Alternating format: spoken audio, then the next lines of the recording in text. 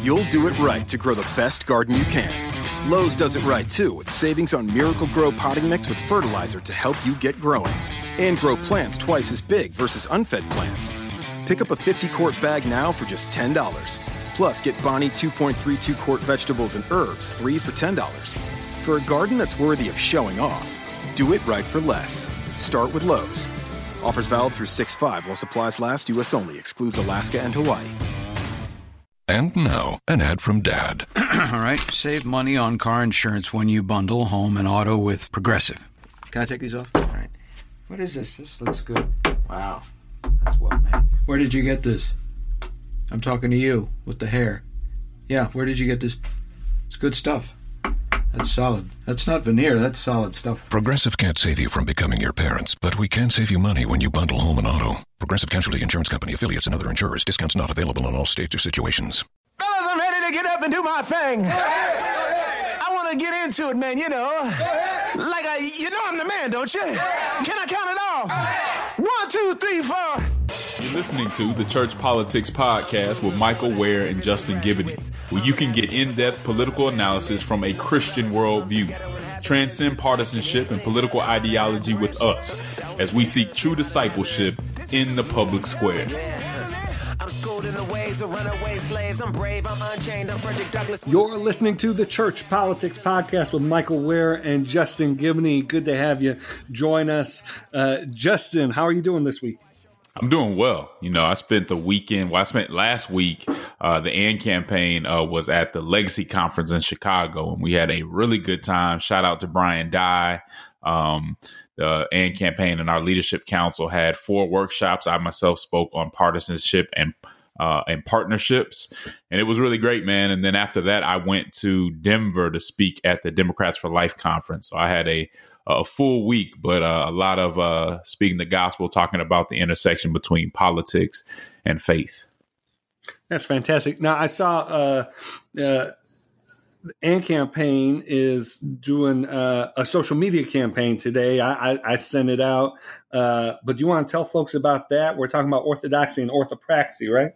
Yeah, absolutely. There are a lot of Christians out there who have a very orthodox when it comes to Christian doctrine and really maintaining, you know, the traditional views of the faith, but at the same time believe social justice is part of that. And that social justice is something we should be focused on. So many of you know that we talk a lot about biblical values and social justice. And so we have a whole bunch of people from our leadership council on a graphic today that we're sharing, that's basically saying we're about orthodoxy and orthopraxy. That means right doctrine, but also the right actions and ethics to go with that right doctrine. So it should be fun, man. A lot of people sharing, and hopefully it makes people feel like they're not alone in valuing doctrine, but also valuing the action that goes along with it.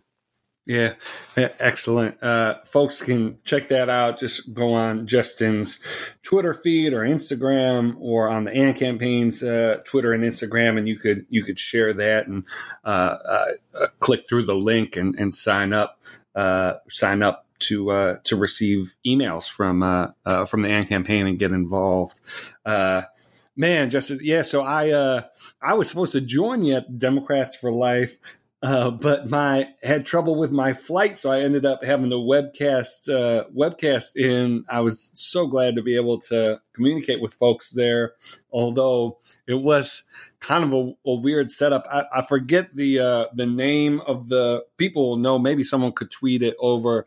I used to be a big Power Rangers fan growing up, but I forget the name of the dude who appeared in that tube, that cylinder, and just kind of like overlooked everything. I felt like that. They kind of had the webcast. I was projected up, but I had no idea where I was. I couldn't see anything. I couldn't even hear anything in the room. But someone sent me the photos after, and they looked pretty funny. But hey, we made it work. I was glad to be there at least digitally. So yeah, they did a great conference. And so and Kristen Day and those folks over there do a good job. They have tough work. Even while we were there, I think some folks from Planned Parenthood were kind of picketing outside of the hotel And there was a back and forth that, as you know, Planned Parenthood's kind of going back and forth with labor because they're trying to prevent some of their people from forming a union. And so there was a huge back and forth about that. But it's not an easy job to be in the Democratic Party and talk about human dignity in that regard. But I applaud Democrats for Life for doing that. Yeah, so they're progressive, but they're busting unions. Seems like an orthodoxy and orthopraxy problem, Justin. It does. Great. Well, we have a lot to talk about this week, and I think we should just start with what we saw with the Helsinki summit and really President Trump's the NATO meetings and then the summit with Putin. It was, there have been maybe a couple other events like this that received such criticism from so many quarters. Perhaps the Charlottesville and the president's both sides comment there. But this is a policy issue. The president's approach in an area that's usually less partisan than domestic policy issues. And he just kind of muffed it up. We saw even, Fox News anchors didn't quite know how to respond after the press conference with Putin. Justin, do you want to break down for folks a little bit what was happening in Helsinki? Why was Trump meeting with Putin, and why do you think that folks were so jarred by his conduct? Yeah, so at the moment they were at a press conference with Putin and Trump, and the question was asked: do you hold Russia responsible, basically, for meddling in the U.S. elections? And Trump's response was I hold both countries responsible, meaning Russia and the U.S. And I think the U.S. has been foolish. Then he went on to say that the Mueller probe has been a disaster and that there was zero collusion. And when I look back at this press conference, which was a complete disaster, it just kind of goes back. One thing is that he's just not prepared. I mean, to be a president and not be prepared for these type of conversations, especially when you're speaking to someone like Putin, who is KGB, and those guys are always prepared, always 3 steps ahead. If you're not ready for it, that's kind of scary. Just not being prepared with his talking points and how he should respond to these things. And then I think the other point was he's so focused on his election not being seen as illegitimate that he's always going to go back to this to Mueller. He's going to talk about Clinton and all these other things instead of really just quickly answering those questions. The biggest thing I think a lot of people had a problem with is you go around selling wolf tickets. You talk tough to Angela Merkel. You talk tough to the Democrats all the time.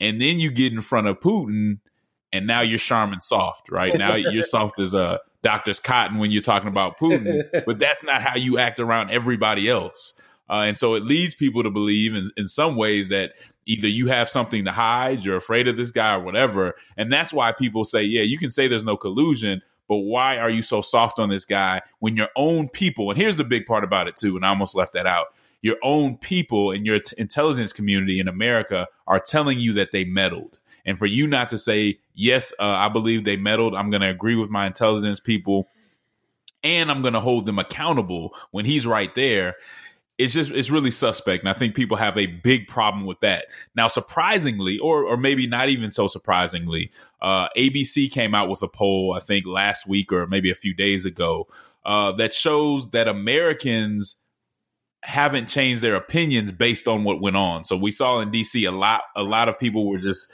really upset, as I think they should be. But when you look at Trump's polling numbers, they haven't really moved a whole lot. So, still at this point, I think it's 88% of Republicans support his leadership. No, I'm sorry.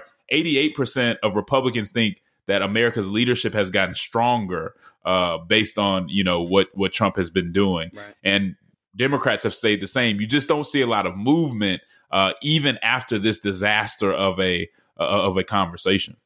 Yeah. And I mean, so that poll had his approval rating at the all-time high for him, 45%. Like you said, Republicans, 88% approve of the job that he's doing. of the 4 previous White House occupants, only George W. Bush in the aftermath of 9/11 had a higher approval rating within his own party at the same point in his presidency. And so, yeah, I mean, it's a really good example of Trump's missteps not exactly resulting in political damage for him. And it's especially striking when you see Republicans like Will Inboden speaking out. Will was a Bush administration official. He's now at the LBJ school at the University of Texas. And I mean, this is not a guy prone to critiquing Republicans like this. He called the Helsinki summit one of the most appalling moments in the annals of presidential history. And as a recap, he talked about the entire week that led up to Helsinki, and he lists out Trump's trashing of the NATO alliance. Trump called the European Union a foe of the United States, and he insulted British Prime Minister Theresa May, further weakening her fragile coalition, and blamed the United States first for the frictions in its relationship with Russia. Inboden wrote, taken together, it was a terrible week for the Western Alliance, or what we not long ago called the free world. I mean, he again, for those who know Will, he's a relatively sober-minded, establishment Republican foreign policy mind. Responding pretty strongly to what happened in Helsinki. The article, for those who want to read it, is in Foreign Policy. The headline is "How much damage did Trump cause in Helsinki?" Which assumes that the question is just how much. And people saw this. People saw this coming. I mean, as we've talked about in this podcast before, Justin. One thing you have to say is none of this is a surprise. The president was expressing doubt about the worth and value and viability of NATO during the campaign. People who know anything about foreign policy understand what a significant thing it is to have the president of the United States undermining and questioning NATO, how destabilizing that is. And yet it wasn't. It didn't get salience in the campaign, but it's not like he was hiding this from us. And so the people who are expressing regret about Helsinki, but haven't expressed much dismay prior to Helsinki, I think maybe weren't being responsible before in taking Trump seriously when he said what he did. Yeah, and I'm still, I mean, the numbers are still what gets to me. I mean, just 4 out of 10 Americans say that Trump went too far when he was with Putin. 4 out of 10.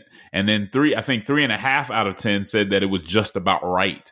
And so you're seeing this big difference between what's going on in D.C. and actually how the people feel about this issue. There may be some fatigue. People may not be able to react. So much is going on that they don't even react the same to the foolishness. I don't know if it's being normalized or what, but that is an interesting number to see after again just a disaster of a question and an answer that Trump had not too long ago. One does have to wonder, though. We know that this is a president who pays attention to the commentary, pays attention to news. I'm sure he saw Neil Cavuto at Fox News talk about what a shameful moment this was. And so you have to wonder if something like the president's late night tweet last night, the all caps Iranian threat, was a sort of psychological response to prove that he was a tough guy, that he'd stand up to a leader. Maybe it wasn't Putin, but maybe he felt like he could send Iran a message and bolster his strength to, if not his base, which is standing by him no matter what, to some of the pundits that are usually favorable toward him. Yeah, I think that's a possibility. I mean, it's 11:30 at night, Justin. I mean, man should just, get some sleep or watch SportsCenter. I mean, President Obama got critiqued all the time for watching SportsCenter, but maybe President Trump needs to add that to his nightly routine. With that, let's take a quick break. We'll be right back to talk about some interesting developments in Democratic politics, and we'll also talk tariffs. This is the Church Politics Podcast. All right, we are back at the Church Politics Podcast, and Justin, protectionist foreign policy, economic policy has been a signature of Trump's political pitch, and of some substantive policy moves. The talk this week, we talked in a previous week about steel tariffs and other tariffs Trump was proposing. The talk this week is about these auto tariffs as retaliation towards primarily towards the EU for Trump thinks that they're taxing imports of American cars in an unfavorable way, and he wants to send a message. The EU Commission President Juncker is going to be at the White House this week to try and make a plea on behalf of the EU to not move forward with these tariffs that will, some are saying, could result in hundreds of thousands of fewer cars being sold, could cost up to 750,000 American jobs, could increase the cost of cars up to $4,000 in additional money. But Trump's tough talk on the economy and sort of trying to rebalance what he sees as uneven scales is something his base seems to like. I think something that middle America seems to like, that feels like America has been taken advantage of. What is your approach to thinking about not just the politics, though that's important, but the economics of Trump's more protectionist foreign policy, or I'm sorry, economic policy? Yeah. So let's first address what he's trying to address, right? Which is the fact that the U.S. The U.S. had basically an auto trade deficit of $176 billion, which some would say comes from the EU's 9.8% tariff on passenger imports. Now, the U.S. Up until now only charges about 2.5% tariff at the moment. And Trump and some of his supporters are saying, well, we're losing because we're getting hit with these big tariffs and we're not actually levying as much of a tariff as we could be. And so that's kind of what he's addressing. Now, to your point, a lot of people, even some people within his administration, are saying these auto tariffs are going to be a bad deal. It's going to really destabilize the auto industry. It's going to create this trade war, and we just don't need to take it there when otherwise our economy is doing very well. So what he's trying to deal with is what he sees as some very bad trade agreements that we have where we're allowing people to get away with things we shouldn't. I think there's an argument there. I think there is an argument to say some of these, especially with China, because that's the other thing. So you have the auto trade, the auto tariff conversation, but you also have the China tariffs, which he said that he would be ready to go with $5 billion worth of tariffs on China, which is a really big deal. That's almost the full amount of the trade that they bring here to America. And so he's saying some of these deals are bad. Some of them really are bad. We know that China isn't necessarily a good actor. The question is this the time and the way to do it? Do we, because we have some bad deals with China, do we take that out on our allies? How do you go about that? Anytime you're putting tariffs down, there's going to be people, whether it's good for the American worker or not, who are going to be pretty upset. So I always don't jump to a conclusion because you have some business guys out there saying, no, let's not do this because it shakes up their business. However, we do have to look at the economy, and is this the right way to go about it with our allies? Do we sit down with them and try to work out something that is more advantageous without placing these high tariffs on them? I mean, you're talking about up to 25% tariffs, and I'd be surprised if he did that, but up to 25% tariffs on automobiles and their parts. that are coming from our allies, there's probably a better way to go about that. Now, maybe he is using this as a way, as a pawn or a way to negotiate a little better, as something that would help us go into negotiations starting at a different point. Leverage, that's the word I was looking for. Maybe he's using this as leverage in negotiation. Either way, you got to sit down with your allies and have a conversation. When it comes to China, I think what we miss a lot in these conversations, something does need to be done about how China is conducting themselves. I'm not sure that this tariff at this moment is the way to do it, but they don't always act in good faith when it comes to trade. And so I get the idea behind it. I'm just not sure this is the right way to go about it right now when the economy is otherwise doing pretty well. We saw that stocks fell as soon as this announcement was made. So we're going to have to keep a close eye on it. Is this just tough talk? Or is it something he's really going to do? To me, it seems like something he's serious about when you have even people who are in his administration saying, hey, just so you know, I'm not for this. Yeah, I mean, it seems from reports that this is not just bitterly divided the White House, but basically it's President Trump and an economic advisor, Navarro, who are really the sole proponents of it. Even the trade rep, according to reports, is opposed to this tariff, even though he's been supportive of others. You really get the sense, though, that Trump is able to negotiate in this way and able to put out these kinds of ideas because we have such a thriving economy, and yes, there are challenges. We've seen important news this week about inflation and the depression of wages, but we have thriving GDP. We have low levels of unemployment, and I think that's giving Trump the confidence that he has some margin to play around with. That if he has to move forward with some kind of additional tariff, he'll do that. I think optimally for him, if he could bring the EU to the White House to beg not to do this and maybe get a reduction on the EU's tariff on U.S. car imports, it would be a huge win for him. He'd be able to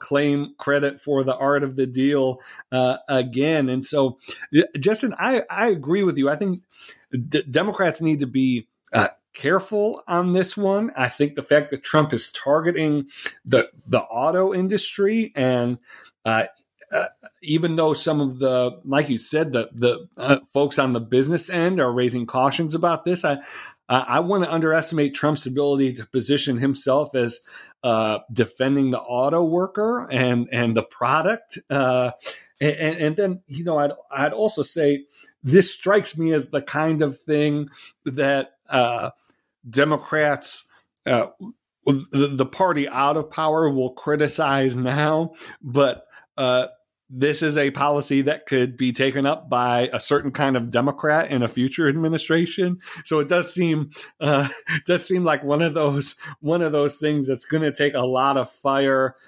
from the opposition party in this case, and I think there's a lot of merit to that. But if the tables were turned, it might not fall that way. And so, especially on this on this auto tariff, we got to see how this meeting with the EU goes this week, and maybe Trump is able to pull a rabbit out of the hat on this one. Yeah, I mean, you could almost see some Democrat socialists jumping on board with something like this. Now, they won't do it because it's Trump, but it might fit where they're going with some of their conversation and with their agenda. One of the things that I'm seeing is when people are criticizing this, they're not acknowledging the fact that some of these trade deals and the back and forth isn't necessarily good for the workers. So I can't defend what Trump is doing, but the idea that's kind of being placed out there that this is coming out of nowhere, he's just doing it for no reason, is not really true. I think that's misleading. There's a reason for it. The question is this the best way to go about it? But we shouldn't just go along and not make sure that American workers are getting the most that they should be getting when it comes to these trade deals. Are they the ones who are suffering because these deals are pretty tough? And when you look at, the amount that the EU is putting on these tariffs, that's something to deal with. It's a conversation to be had, but how should it be had? And we'll just have to see where that ends up after this I guess it's this today or in the next couple of days, the EU comes to have a conversation in that regard. Well, it's going to be interesting to watch. I think Trump is squeezing allies from so many different sides and angles, whether especially just over the last couple of weeks, auto tariffs, questioning NATO, pressuring May, giving seeming to give support to white nationalists and right wing movements in Europe, as leaders like Merkel and May are trying to hold these right wing forces under control a bit. You almost wonder if this pressure is going to build to a crack in major concessions from Europe, or if Trump would be better off providing, for instance, a firm American foundation of support on security issues and just press on the tariffs, as opposed to raising all sorts of questions about the security alliance. That's a good when point. we get back, we're gonna Justin. The Democrats have a new slogan, and this is the one. I think we'll talk about it when we get back after this break. It's the Church Politics Podcast. We're back at the Church Politics Podcast. Justin, maybe a few months ago, we talked about the Democrats' slogan, "Better Deal." And that one, carried us for a little while, but they rolled out a new slogan recently, "For the People." I think there are all kinds of ways that you could talk about why this new slogan was selected as the way forward. What do you think of it? Do you think it'll carry some new weight? I mean, there has been talk of Minority Leader Pelosi and Minority Leader Schumer rolling out some kind of policy platform, like a contract with America type of thing. But that doesn't seem to be a part of For the People. Where do you think the party is going with this? Yeah. Well, the first thing I thought of was, I hope they don't get sued by Morgan and Morgan. That's a big firm down in the Southeast Atlanta and in Nashville that says that their logo, their motto is "For the People." So that's the first place that I heard it. I think it makes sense. Of course, when you're talking about something like this, you got to have the policy to go with it, right? So the slogan is good. The sloganeering is good. I think that's a start. We all know that within politics, that does play a part. Does your policy and your agenda support that slogan, right? And so if we are, we say we're for the people, and then every time when it comes into conflict, we're really for, these, far left donors who are pulling kind of our policy and our attention away from the, the poor and things of that nature, then I don't think it gets us very far. It has to fit everything else you're doing. And so there's potential there, but it's going to take more than a slogan to get the party back on track.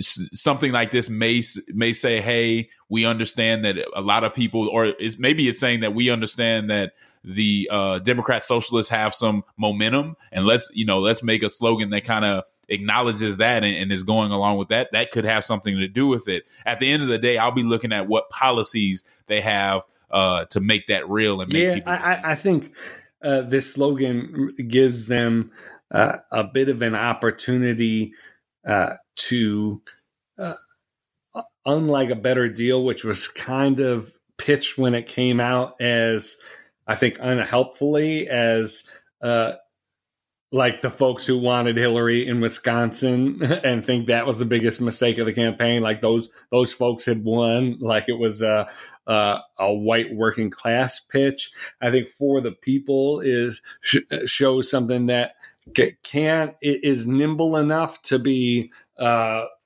sort of working class economic message, but can also pretty easily serve as the banner or umbrella for a whole range of constituency based appeals. And so I could see from a an outreach and strategic perspective, the reasons why that switch would happen. But it is a little reminiscent of all of the different slogans and approaches that the Clinton campaign had, and you just gotta. We're still not in the thick of the midterm campaign yet, but it's coming up soon. After Labor Day, it is it's a race to the finish, and Democrats don't have that much more time to figure out how they're going to approach this. And I guess I would say, part of figuring out how to approach a midterm election is understanding where to give local campaigns the flexibility they need. So I don't think that the national party has to come up with a message or a strategy to be deeply invested and put their thumbs on the scale in every congressional district. But they do need to have a simple, clear message that provides cover and provides the flexibility so that these campaigns know what they're dealing with, that these local congressional campaigns know what they can count on the national party for, and can know kind of where the division of labor is. And it doesn't seem like the party has figured that out quite yet, and it's showing in the messaging. But maybe this is a turn towards something more enduring. Maybe so. Well, Justin, we have mentioned and talked about the Supreme Court a little bit. We covered it a bit before Kavanaugh was announced, but we had the interview with Rachel Anderson, and have covered some other topics since the Kavanaugh announcement. I thought it would be a good idea just to recap. We don't know how far off we are from hearings, although we know that they're going to be on a pretty expedited schedule. Democrats are asking for basically all of Kavanaugh's White House documents from when Kavanaugh served as staff secretary at the White House, which could be as many as 7 million separate documents that would serve as fodder, to be sure. But now that we have a bit of space from the Kavanaugh announcement, how are you processing this?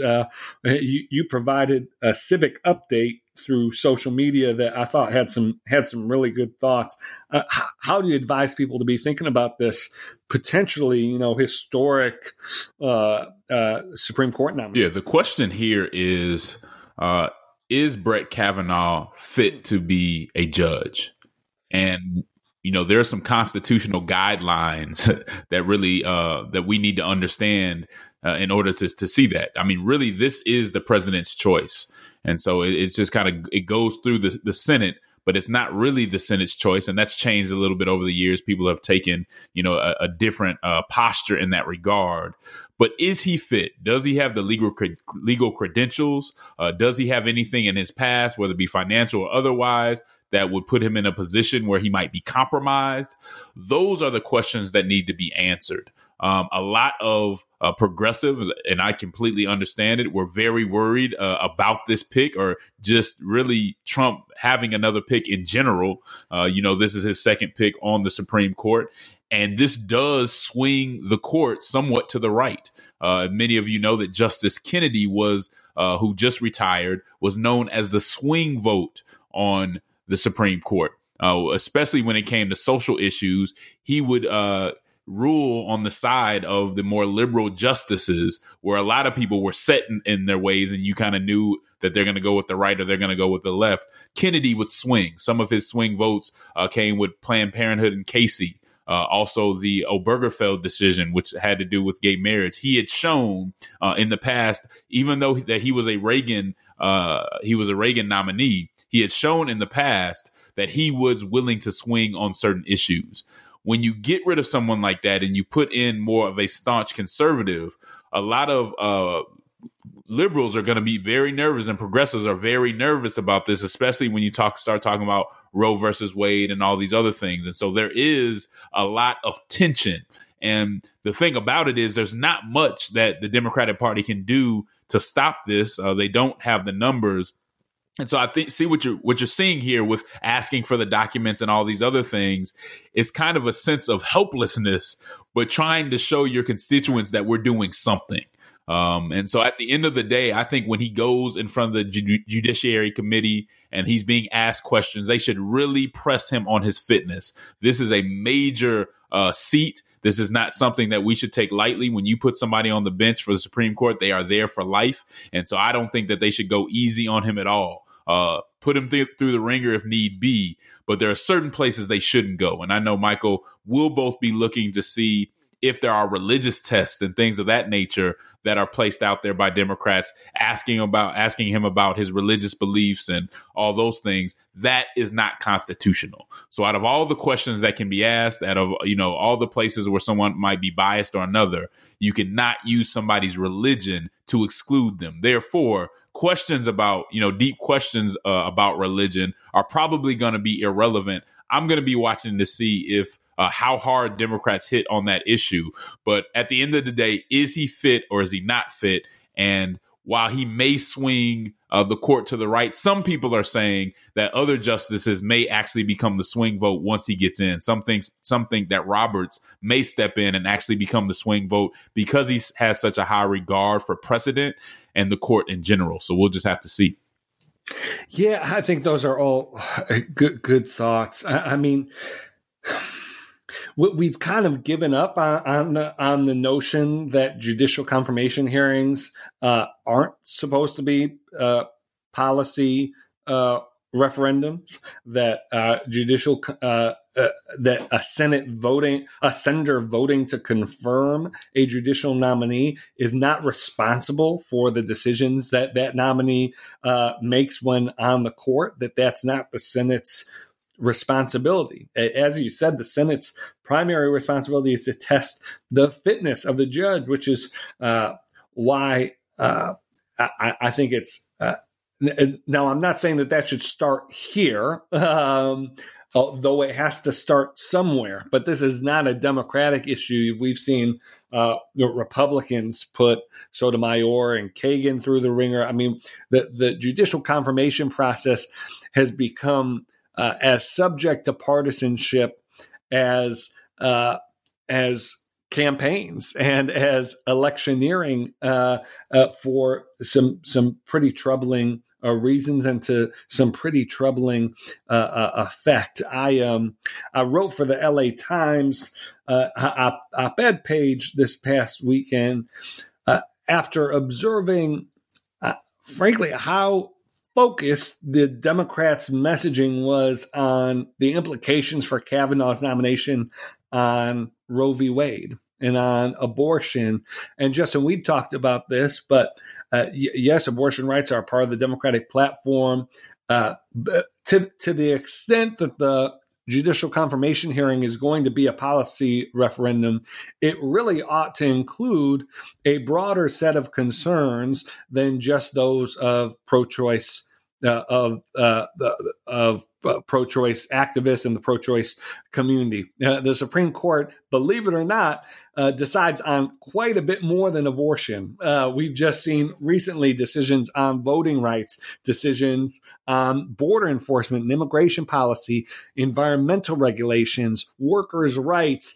And so for some reason, especially in the week following the announcement of the nomination, it seemed like abortion was all that Democrats cared about. And I would argue that's not winning. It's not a winning political message. It's also wrong on substance. And so I think if Democrats are going to make this about policy, they ought to focus broadly. And then even more than that, I've been impressed with Senator Cory Booker, who has been pressing Kavanaugh on executive privilege and specifically trying to address whether Kavanaugh's nomination is tied to the Mueller probe and whether Trump selected him explicitly, whether there's some sort of mutual understanding between President Trump and Kavanaugh around what would happen if a Supreme Court case reached reach the about the Mueller probe reach the court? How would Kavanaugh respond? And Senator Booker is actually asking Kavanaugh to commit to recuse himself if that should happen. That seems to me, Justin, to be completely within the bounds of testing the fitness of the nominee. I mean, that is exactly the type of line of questioning, whether there's merit to it or not, and that's why you have to investigate.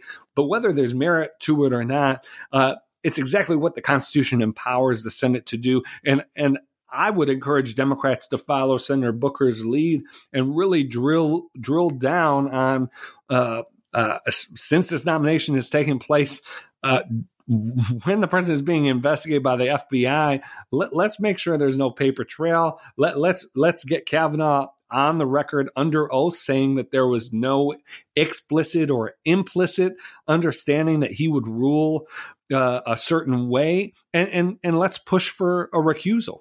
So it's going to be very interesting to see how this plays out, Justin. But I think Democrats have to be really careful here because, as you said, their chances of actually affecting the outcome are so limited that they need to have their priorities straight, as important as this nomination is. And then just the last thing I'd add, Kavanaugh's approval ratings are actually very low. He is the Americans support his nomination less than any of Obama's nominees and any of George W. Bush's nominees. He actually has one of the lowest ratings in sort of like the modern era, like kind of Bork level. And so that plays into the politics of this situation as well. Oh, absolutely. I think you hit it on the head, though. A conversation about executive privilege or questions on executive privilege that may be coming from Cory Booker, that is fair game.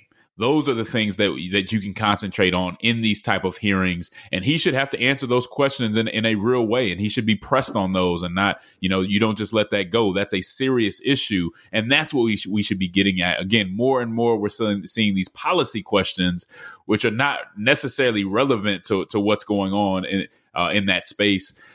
And the focus purely on abortion from the left, I get it. It's a big issue for many progressives, and obviously it's something that's going to come up. It would come up on the right.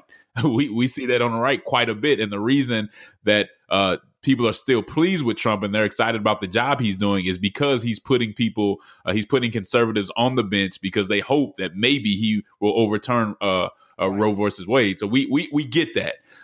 But at the same time, there are other issues that are at stake here. You're talking about voters' rights. You're talking about affirmative action. I thought your article was excellent to point out that when you're talking about your constituents and not just the donor class or the elites who are supporting or putting down the platform, but when you're talking about your actual constituents, those are issues that are going to have a very big impact on them and should be conversations we should be having. They are policy, so you can't get too deeply into it, but you can ask those questions and have that conversation instead of just focusing on abortion as if that's the only thing that people are concerned about. Yeah. Well, we're going to take one more quick break. When we get back, we want to actually tell you some encouraging news about a recent guest of the podcast. And so when we get back, we'll tell you about that to close out the episode. This is the Church Politics Podcast. Well, we're back at the Church Politics Podcast, and Justin, last week over basically a 24-hour period, we saw Senator Chris Coons, a former guest of the podcast, reach across the aisle on two important issues. The first is family separation. Where he partnered with Senator James Lankford, who appeared on the show with Chris Coons, and other Republicans and Democrats in a bipartisan letter and pushing policy forward on to end family separation at the border and to promote a reunification.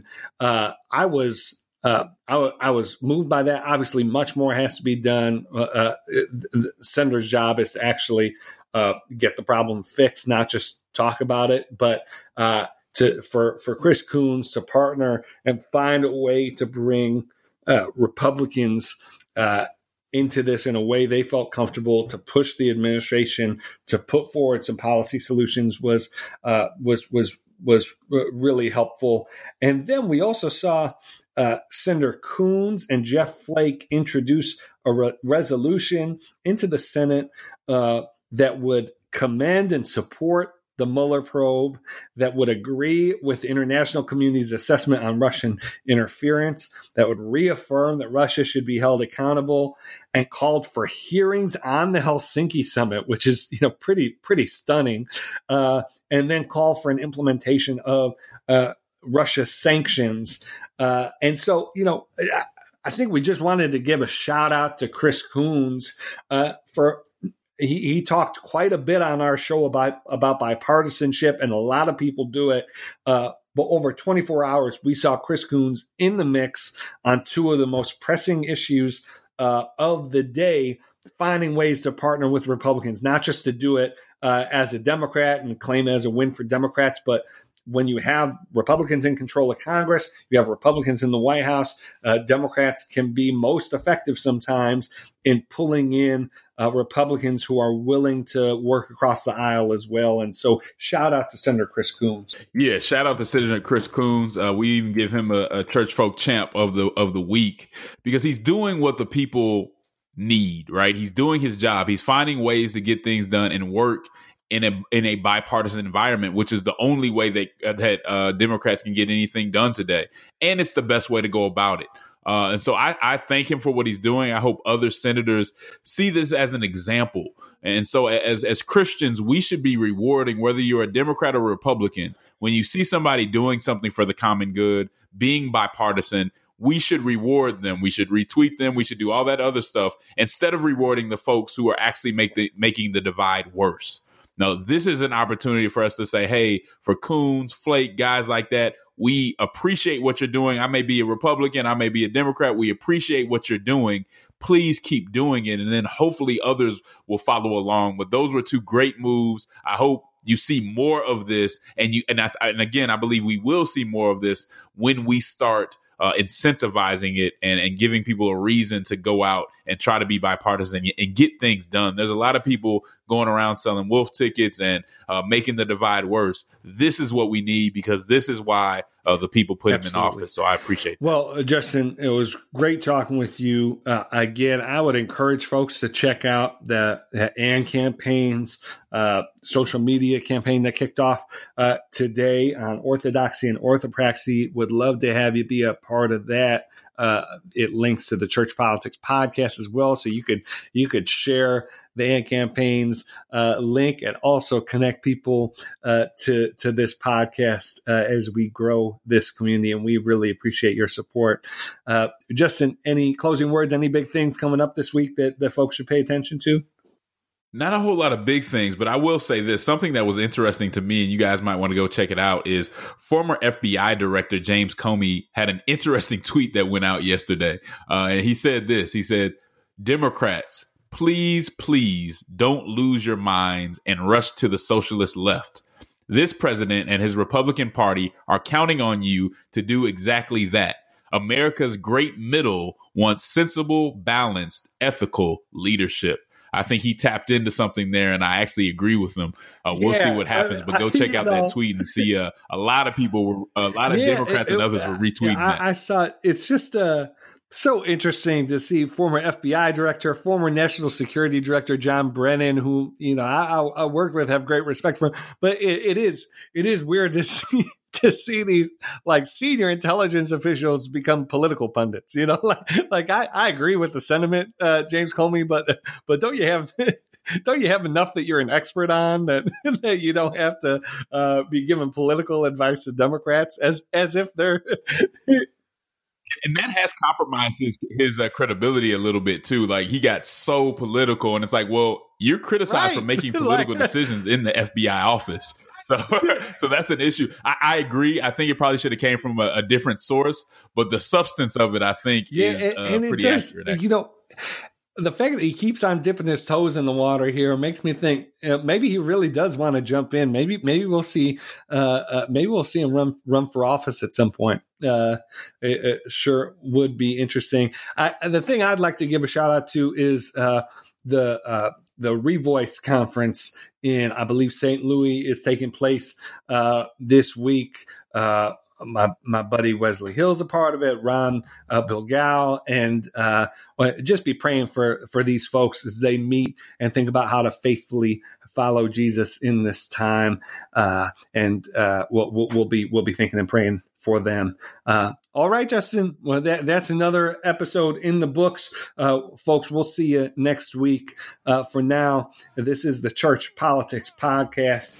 Be blessed. Have a wonderful week. Activists and graduates. I'm an advocate for those feeling abandonment. In the favelas and slums of ghetto inhabitants, it's like, can anything good come out of Nazareth? The only thing good came out of Nazareth. This is the groove. Tell me, yeah. I'm schooled in the ways of runaway slaves. I'm brave, I'm unchained. I'm Frederick Douglass with a fade. Summer's closer than you think. So are Memorial Day savings at the Home Depot, with up to 40% off appliance special buys, like an LG Mega Capacity top-load washer and electric dryer for just $5.98 each.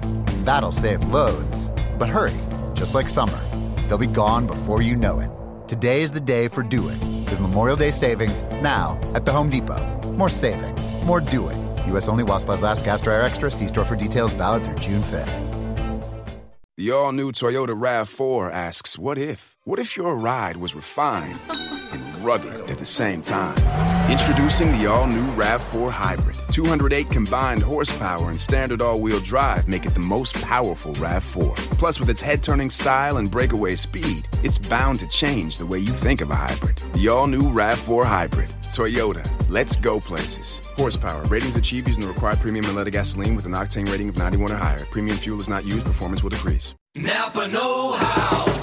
At Napa Auto Parts, you can get $25 or more off brand new DeWalt power tools by trading in your old ones. You know, those worthless tools you never use anymore?